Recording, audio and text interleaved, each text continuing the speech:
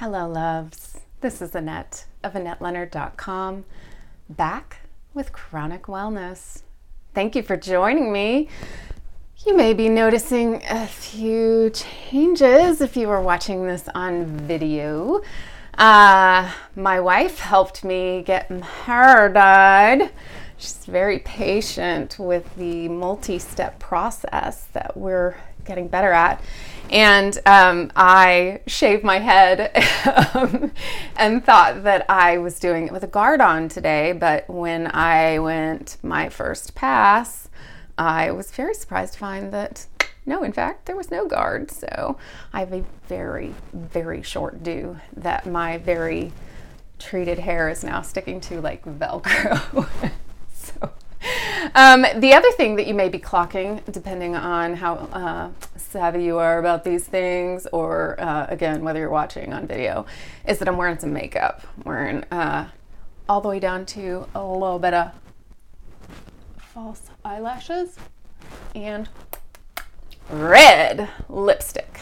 Because, friends, I dress for the way I want to feel, not for the way that I actually do. Not 100% of the time, but especially if I'm going out into the world. And today I do not feel particularly well. And I had a hard day being a professional patient. But before I tell you any more about that, I want to give a big shout out and happy birthday to Cheryl Carson. Thank you so much for tuning in and your contributions and comments on my channel. I also want to thank BH for all your engaging comments. I'm so grateful. I have two new subscribers, Jessica A. and Noelle Quigley.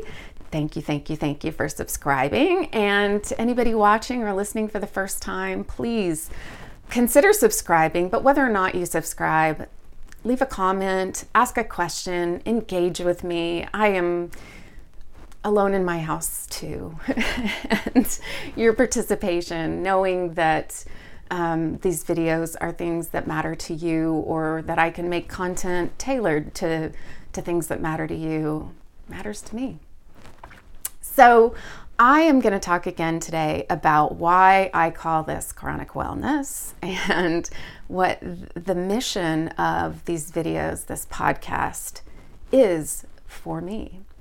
And that's about the fact that whether or not I appear so today, I have numerous chronic, crippling, debilitating, life-altering diseases that changed the course of my future and my life, that are still changing the course of my future and my life, that have brought me to my knees, literally and metaphorically, and have left me a shell of the person I once was. And sometimes it's so hard to deal with that I wish I weren't here. I struggle with depression. I struggle with questions of how and whether to treat these illnesses, or to just let them start to consume me to the point that I need to be on hospice. And the burden of managing these world, life, body altering diseases can wreck us in all kinds of ways. And in the darkest hours, literally and metaphorically, of my fifth bout with meningitis that was being caused by a medication given to me to try to save my life from the lung disease that was killing me and that had me on the lung transplant list, I was reminded of a hymn that was a favorite of my mother's. And the hymn is, "It is well with my soul." And the first verse and chorus of that hymn says, "When peace like a river ascendeth my way, when sorrows like sea billows roll. Whatever my lot, thou hast taught me to know. It is well with my soul.